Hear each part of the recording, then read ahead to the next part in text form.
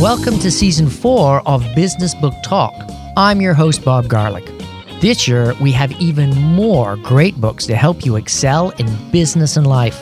You can search for book topics and themes at businessbooktalk.com or subscribe using your smartphone for great content on the go.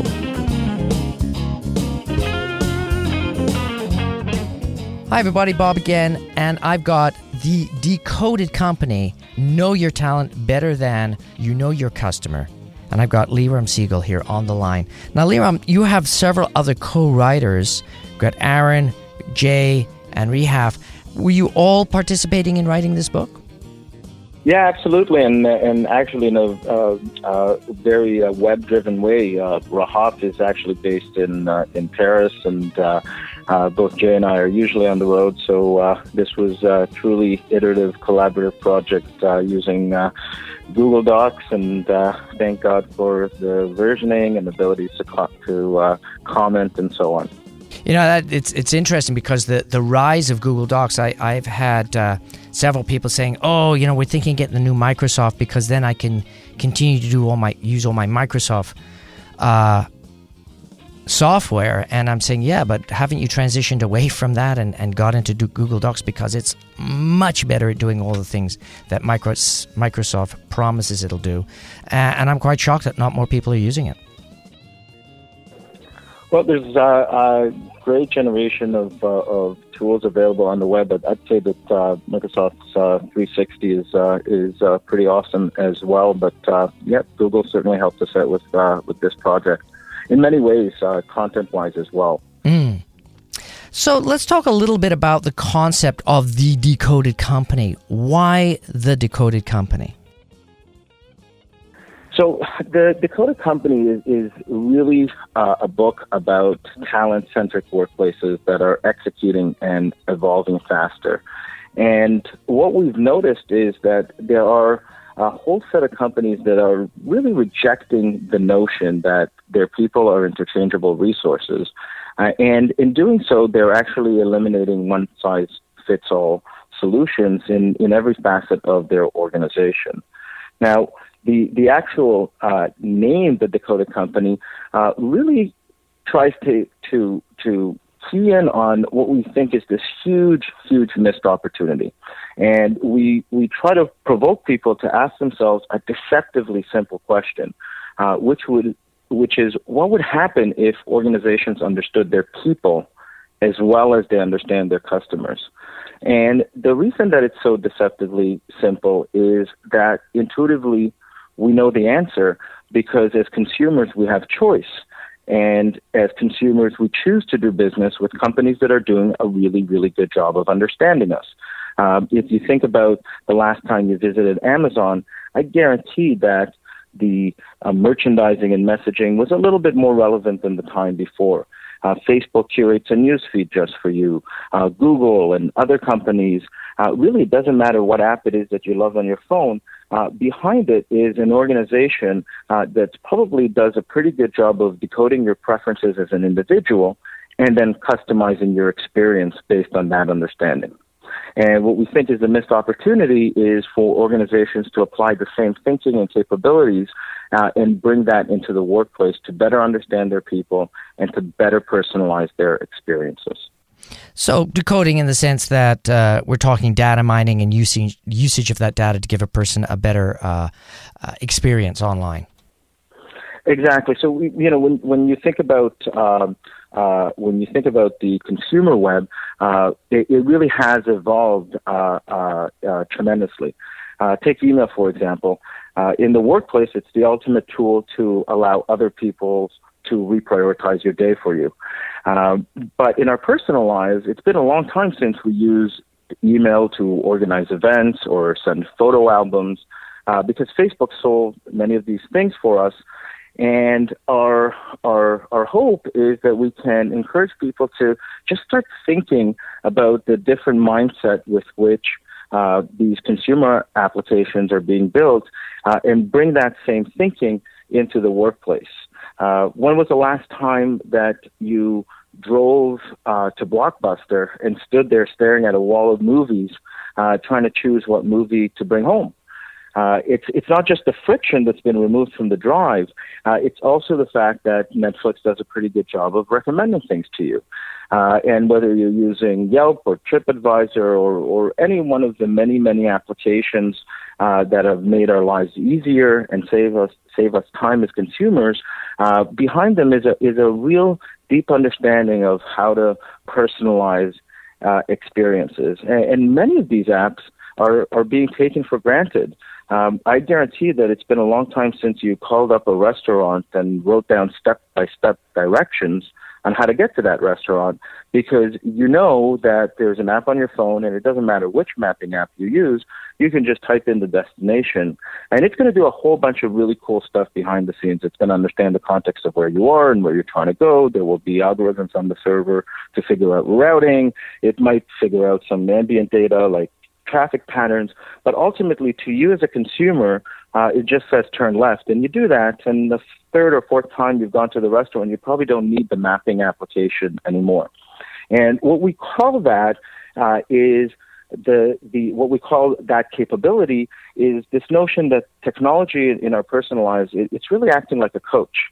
And because it's predictive, it is essentially whispering in people's ears and working for them to try to help them make their lives easier and save them time.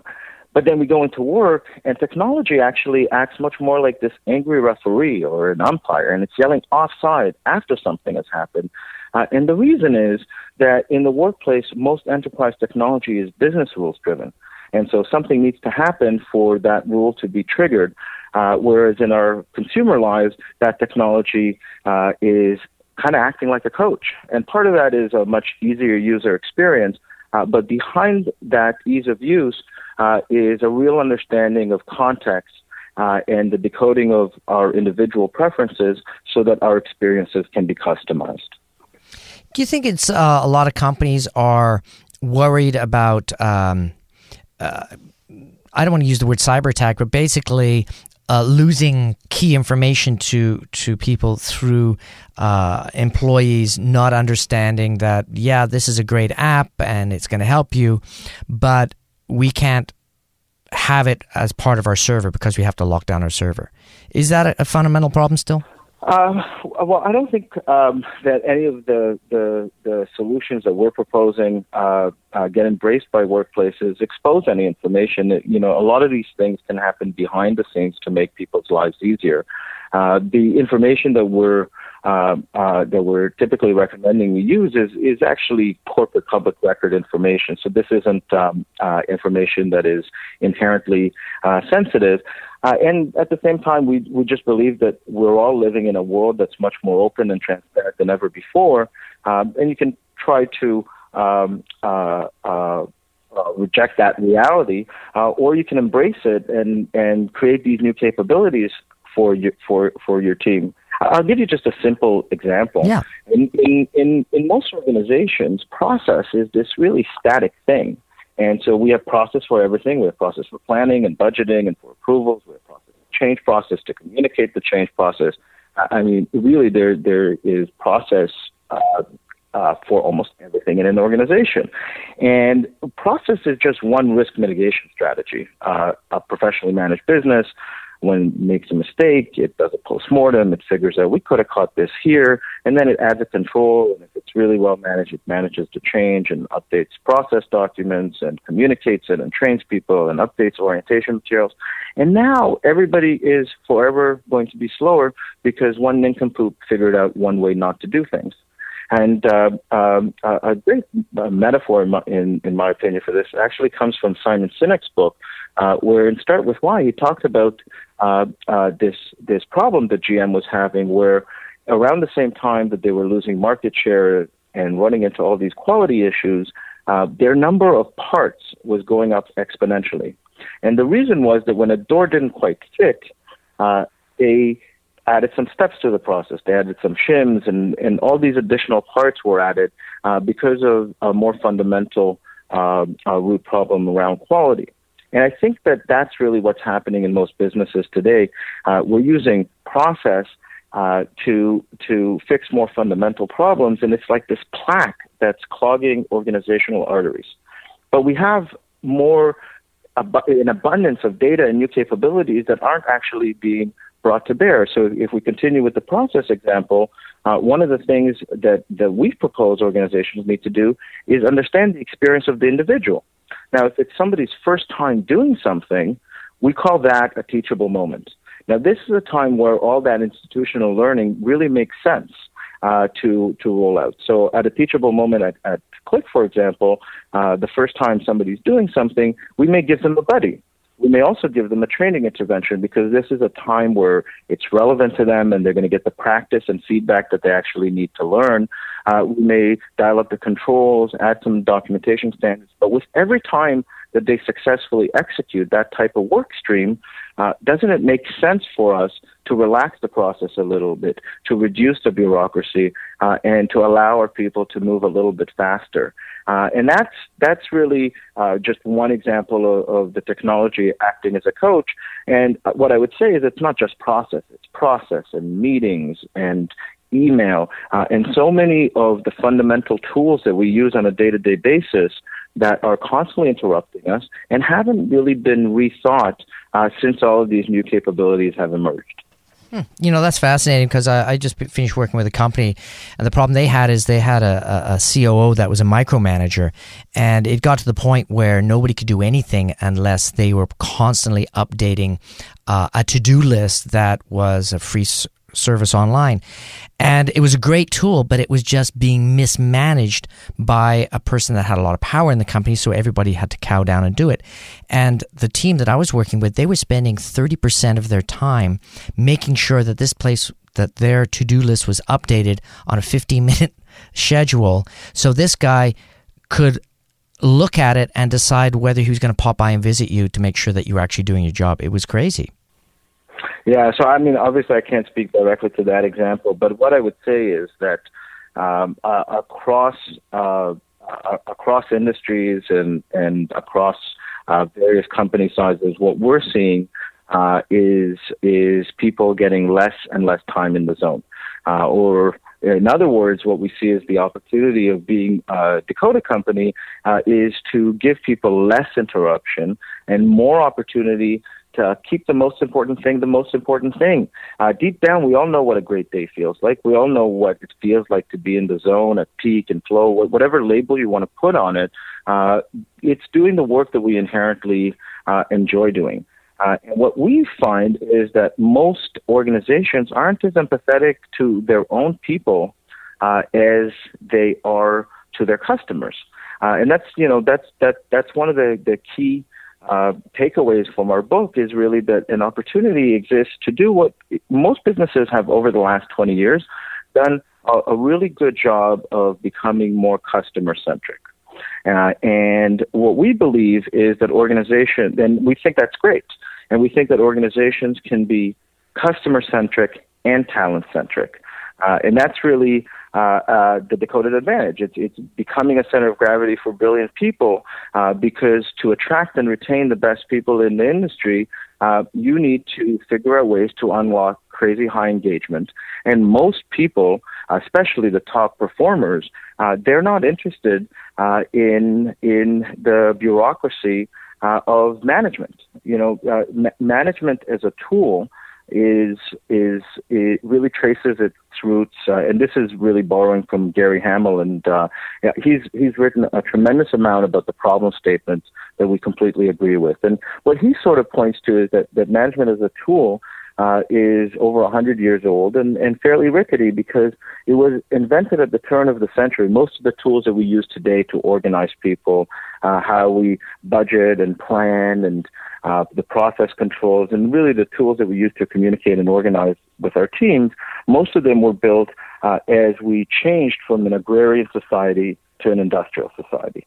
And what he sort of points to is that it was around that same time that the mindset would have been change is slow and data was expensive because computers were actually people doing long division.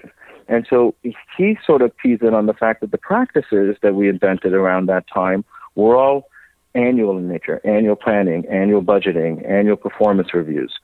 And then what we would layer into that is that the tools that we invented at that same time were the meeting, the memo, and the process.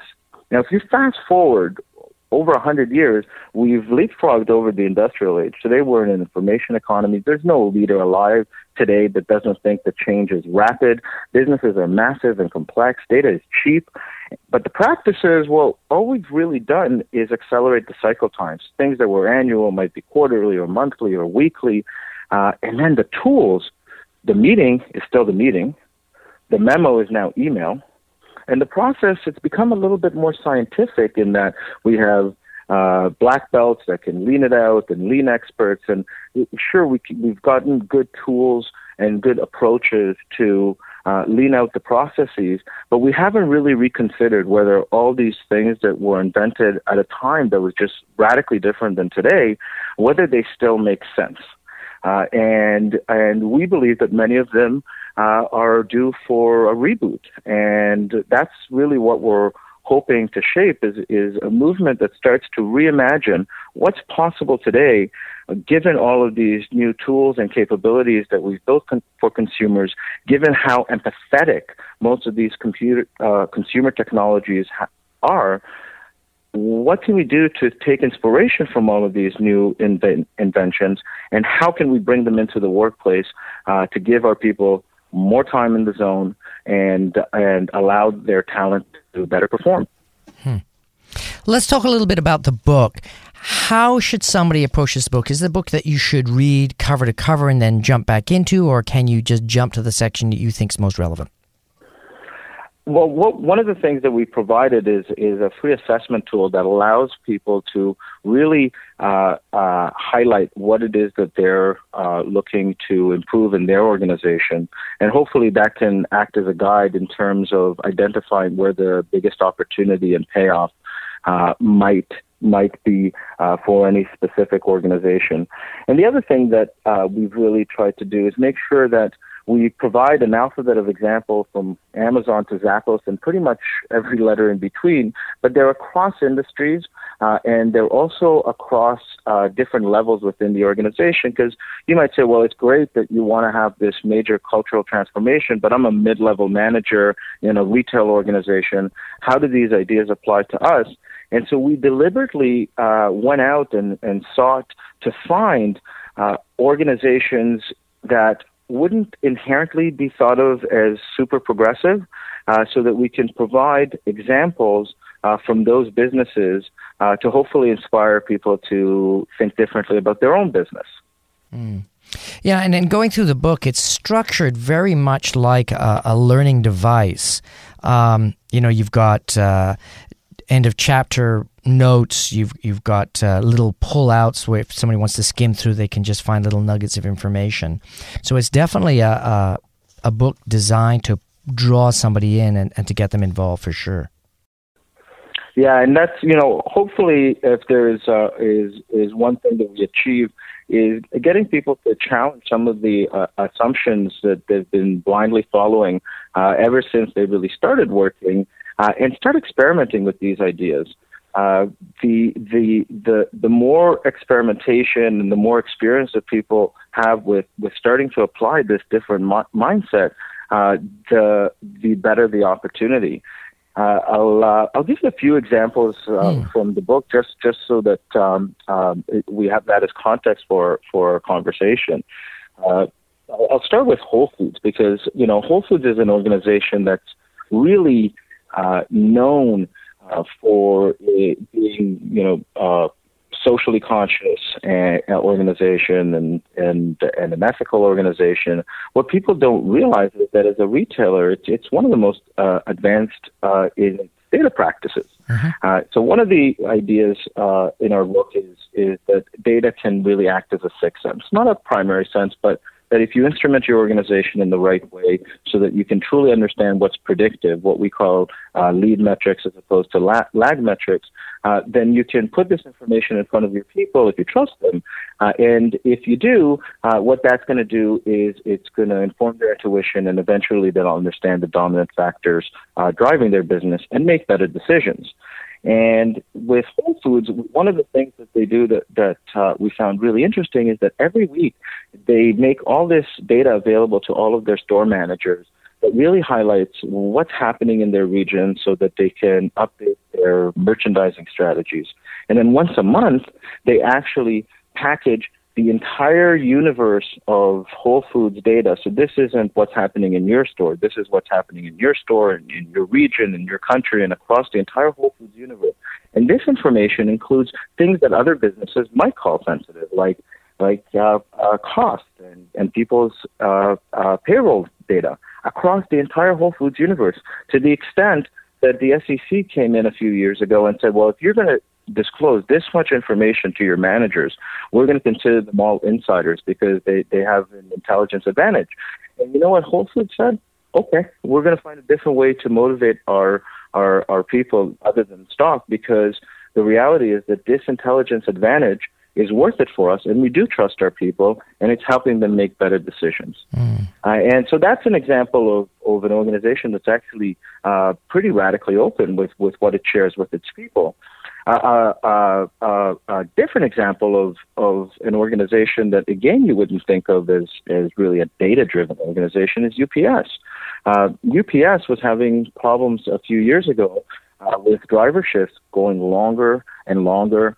And as an organization, they were really struggling with this. And now you can put yourself in the shoes of a UPS driver. Maybe it's near the end of your shift. You have an hour and a half before you want to get home to see your kids. Maybe you have 12 packages to deliver. 2 of them are high priority. You know there's an accident ahead, but you don't know exactly where. You know that you're going to be measured on mileage. You don't want to get in an accident. And you're trying to optimize all of this for maximum customer satisfaction. It's a lot of variables. So UPS thought, brilliant, we're going to build a program called Orion. And Orion is basically 80 pages of math that manifests itself in a heads-up display for the drivers. And you can imagine that when they wanted to roll this out, the drivers basically revolted. They said, you're not going to turn us into robots. We're not going to just follow what this thing says. And UPS did something really smart. They could have said, yes, you will, but they didn't. They said, okay, why don't we do an experiment? Let's break up the organization into three groups. One group, we're going to roll out Orion, and just for 2 months, we're asking you to just follow what Orion says, exactly as it suggests. The second group was told, you know what, we're going to roll out Orion, but you could do whatever you want. You're going to have this heads-up display. If you want to follow it, do so. If you don't agree with it, use your judgment. And the third group didn't get Orion. Now, you can imagine that it actually wasn't the group that was just following Orion. It was actually the group that was pairing those analytics with their instincts and experience that was getting the best results. And that really worked out incredibly well for them. Today, Orion has really helped them reduce the time, so drivers are getting home earlier. They reduce mileage in some places as much as 20 miles per day. You can imagine that's good for profits. It's good for the environment. And some interesting insights, like they realized that almost all of their accidents were happening while they were making left turns. And so they've virtually eliminated all left turns from their fleet and drastically reduced accident rates. So that's just an example of how some of these powerful new capabilities are being personalized to address very specific business problems that organizations have. And of course, this just inspired UPS to start looking at how could they use this to instrument and put sensors on all of the equipment so that they could do maintenance more preventatively. And they're now really building these predictive analytics into everything that they do. But it started with this Orion experiment, and we think that that's an example of the type of inspiring approach to solving the business problem and then rolling it out in a way that gets buy-in from your people. You know, that's fascinating, because when I was listening to that story, I was thinking about how I use my GPS device. Now, obviously, it's not as sophisticated as something as Orion, but, you know, when I'm trying to get my daughter to a church because she's got a Girl Guide meeting, or I've got a client meeting in a part of town that I'm not aware of, I will rely on my GPS. I'll put the data into my GPS when I get into the vehicle, and then I will drive where I know where I'm going to drive. And the GPS says, no, you want to do a U-turn here. No, go to the left. And it's constantly trying to catch up to me.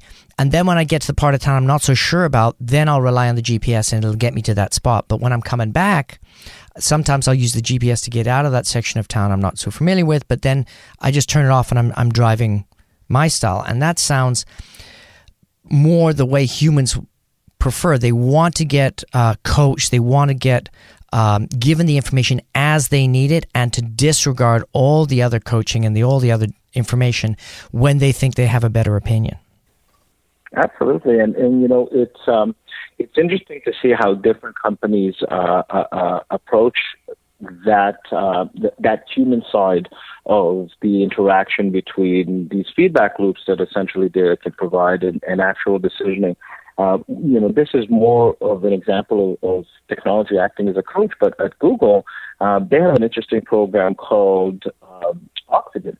And Oxygen sort of stemmed from a few years back. They were having some retention problems and engagement issues. And what they did was they rolled out this massive program to really understand how do we make every manager as good as our best manager? What do our best managers do that others don't? And I remember when I first read the study, I remember thinking, really? Like, you spent all this money and you've reduced what a great manager does to these 8 practices? And if you Google Project Oxygen, you'll see it's 8 practices that on the surface seem fairly obvious. But what was fascinating was the weighting. Because when you look at the weighting, it turned out that the thing that they were hiring for, the number one thing that they thought they needed in the leader, was technical competence, and that they really, really needed to know the craft. And that turned out to be number 8 of 8. And what number 1 was how do they facilitate in times of conflict, and how do they deliver coaching and feedback, and at what frequency do they do that with their people? Those turned out to be the dominant factors in how engaged people felt.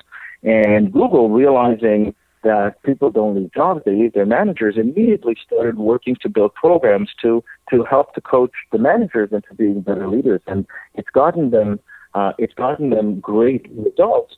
And in hindsight, many of these insights are fairly intuitive. But it required them to change a lot of things, including their hiring practices, so that they make sure that they prioritize the things that are actually going to be predictive of their continued and sustainable competitive advantage. And so that, to me, is great. And in Google, they've since actually taken that and applied it to Google EDU, where they're actually trying to figure out not only what should they be hiring for and coaching their managers on, but also when is somebody receptive to a learning intervention? To your point, sometimes you want the feedback and sometimes you don't.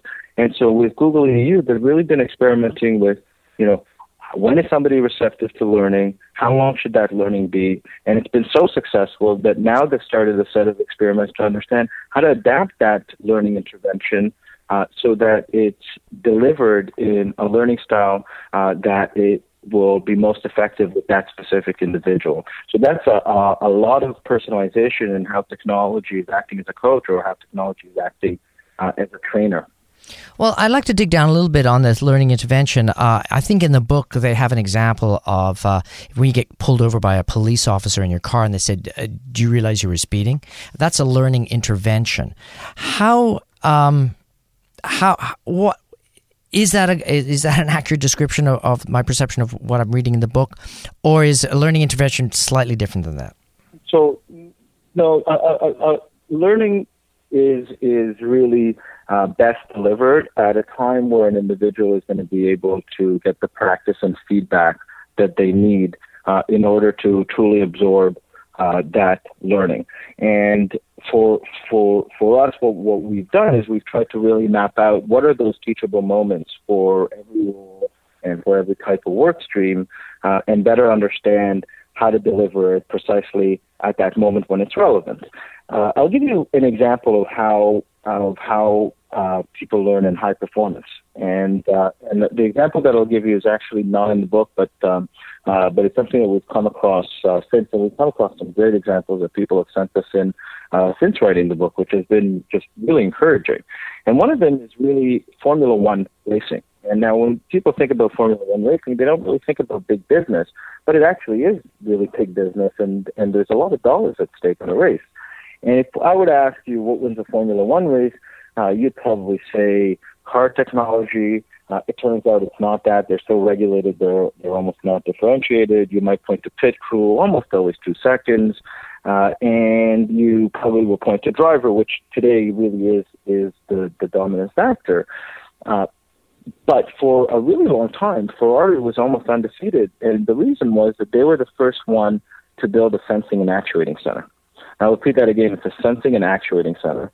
And most people don't know what that is, but essentially what it is a nerve center that collects billions of data points in real time during the race. It's got sensors all over the car.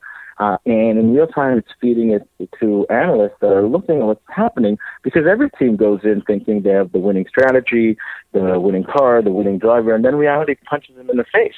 And on race day, it's too cold or it's too hot or an accident happened or an oil spill takes place. Something happens, and they need to change their race strategy in real time. And it turns out that the team that was best able to whisper in the driver's ear and say, you know what, you can actually skip the pit or you can go even harder on the brakes. It's that difference that made a massive difference. Now, of course, that's the ante, and everybody needs that. And that's what happens in any high performance achievement. In fact, we believe that there's almost no world record that one has that didn't have a coach behind it, whispering in somebody's ear. Now, intuitively, I think most organizations would say, well, of course, we'd love to give every one of our people a coach, but that wouldn't be economic and that wouldn't scale. And that's probably true. But the question we have is, well, what role can technology play in kind of acting like that coach and supporting you as an individual and whispering in your ear when you want the feedback, as opposed to yelling offside after something has happened, which is really how most of the tools that are made available to us in the workplace act today. You know, that is fascinating, because I was just imagining that same scenario in a company where you're able to get updates from all the different departments saying, oh, by the way, for the trade show, or by the way, for this particular presentation, or by the way, for this manufacturing process, if you just tweak it just this little tiny bit, maybe it'll help. Now, my question is, as a person in that type of environment, do you have to follow those rules, kind of like the racing driver has to? Or is it his opinion as the driver say, you know, that's great information, but I'm going to take it easy on the brakes because the course is feeling a little weird? So that's a great question. First of all, some of the best drivers don't always follow the feedback. It really is just, I'm going into Formula One right now, it really is just an input to inform the intuition of those drivers. And this really brings us nicely into the last key idea in the book, which is really that over time we believe that ecosystems prevail over hierarchies. And what we believe is that you need to engineer an ecosystem or a culture that's very participatory in nature, and it encourages people to actually experiment, because that's how an organization improves. We're living in a time where we're more connected than ever before, and if you sort of look at what makes the web so great, it is that it's that meritocracy, if you will, where influence is earned. And it's way less rigid in that it's not controlled by policy, which is how most businesses are run, where it's these black and white rules around how thou shall do something. And that's really what we encourage leaders to start experimenting with, is bringing in all of these capabilities, but then allowing people to really figure out how to build a stronger community within the organization, how to share best practices, and how to experiment, but truly using the scientific method, if you will, in that you have a hypothesis, you try something, and then if it doesn't work, you try it a different way, so that through this creative application of data and technology, every single day, you make your organization stronger and potentially even disrupt your industry. Now, I've got a tough question here. Do you think that the schools, the universities, the business schools that are basically pumping out thousands of students every year Are these students prepared for this type of change, or have they just been beaten down into the old system, and then when they join a company, that company has to re-evolve them? I think that there is a big mismatch in what's possible today and what's being taught in business schools. What's been really encouraging is that in writing this book, we expected some feedback from academia that would basically push back on some of these ideas because they're in many cases at odds with the practices that are being taught in the various MBA programs. What's been encouraging is that it's been just the opposite, and many academics and highly regarded academics have actually reached out to say, we've understood the problem statement for a long time. The challenge has been that we've seen these consumer companies doing a great job of this, but we didn't have a common language to describe what it was that they were doing differences. And this mental model of trying to turn technology from an angry referee into this supportive coach that's whispering in your ear, it changes everything, because it changes how you think about the user experience. It changes how you think about empathy. It changes how you think about respecting people's focus and not subjecting them to the level of interruption that our current enterprise technology stack provides. And what we hope is that this sparks many leaders to go into the workplace and begin by trying to apply some of these principles and take inspiration from things that are maybe not even covered in the book, but that they're seeing working in the consumer landscape, and bring those ideas into companies that we believe that if they do that and they follow these progressive practices, they're going to become industry-leading companies. Well, it seems to me that maybe what these professors should be doing, and the school should be doing, is taking this philosophy, this approach, and actually making that the way that they teach the students. Yeah, well, some schools are doing that. There's the Singularity University has been educating executives primarily, but a lot of people have been really learning about what they call exponential companies, which in many ways overlaps nicely with the companies that we've profiled in the book. And, what's unique about many of these companies is that a lot of them grew up in the digital age. And so their leaders really understood what it was that made some of these applications easier for them to use, and how those applications have evolved and how they're saving their customers time.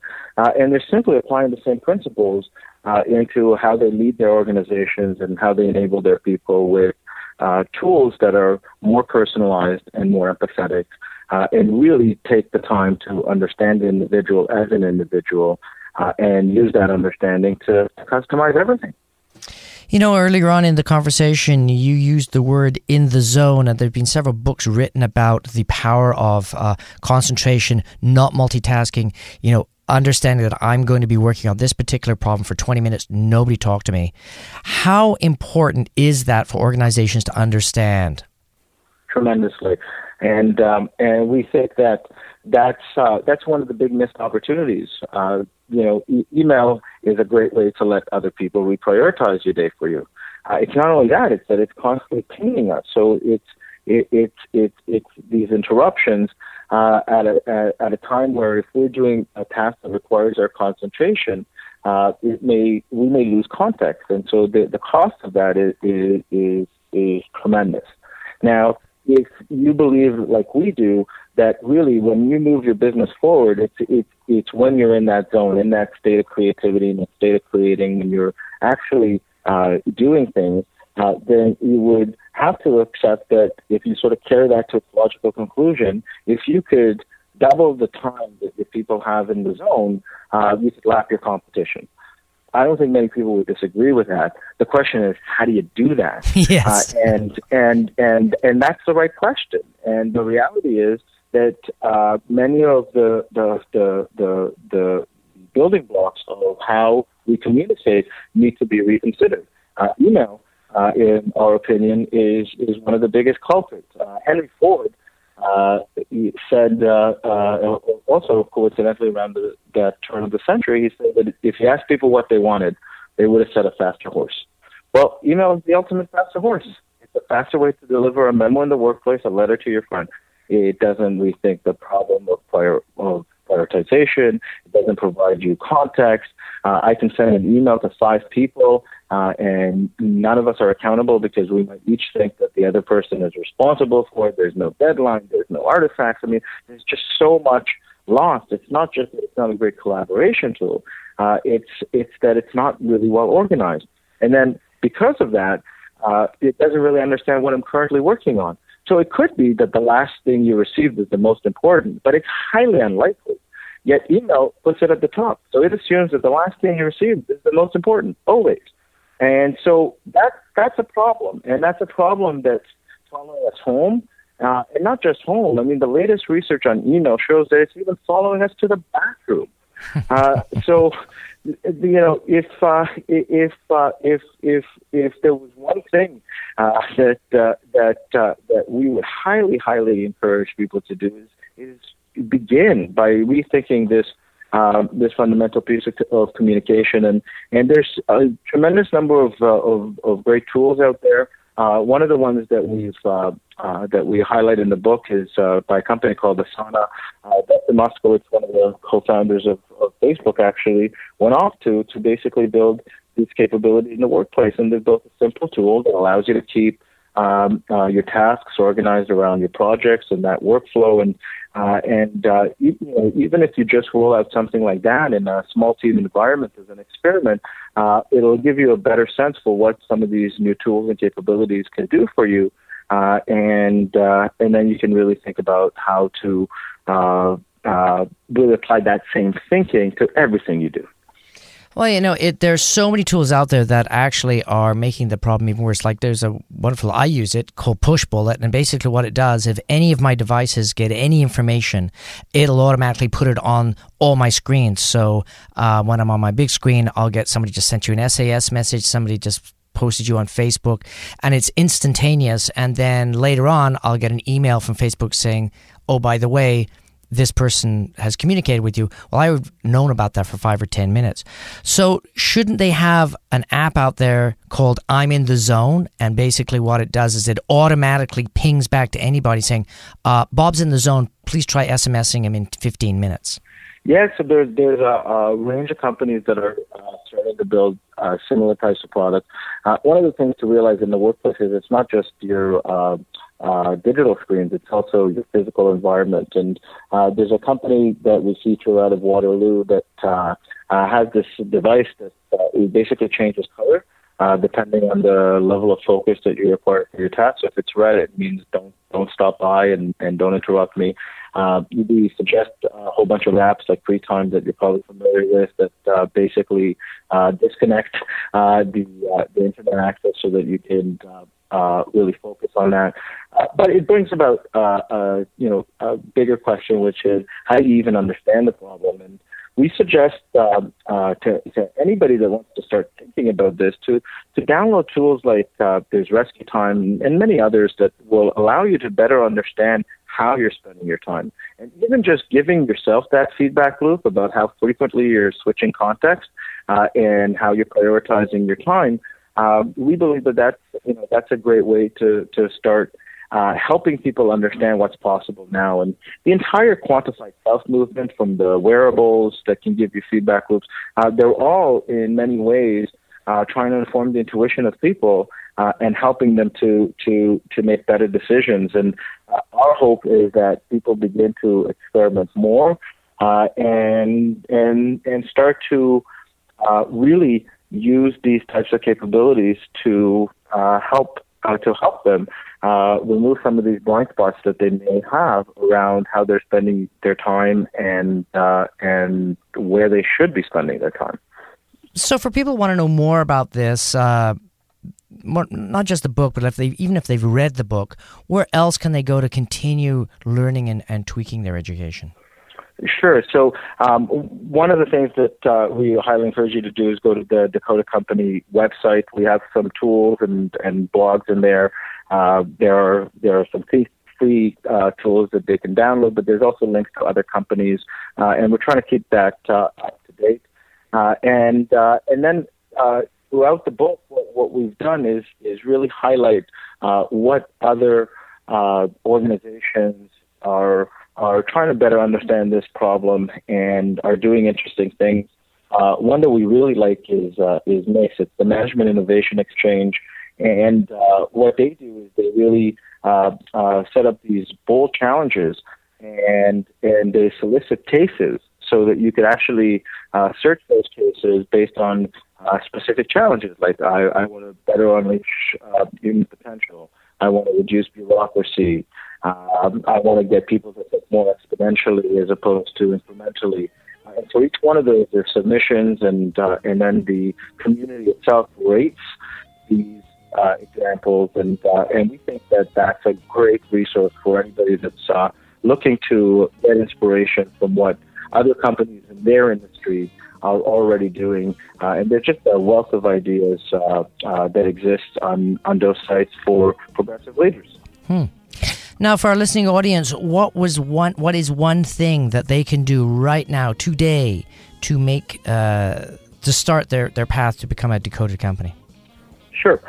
Two things. I would go to our website and take the assessment to understand where the biggest payoff would be, and download the Meeting Rater tool.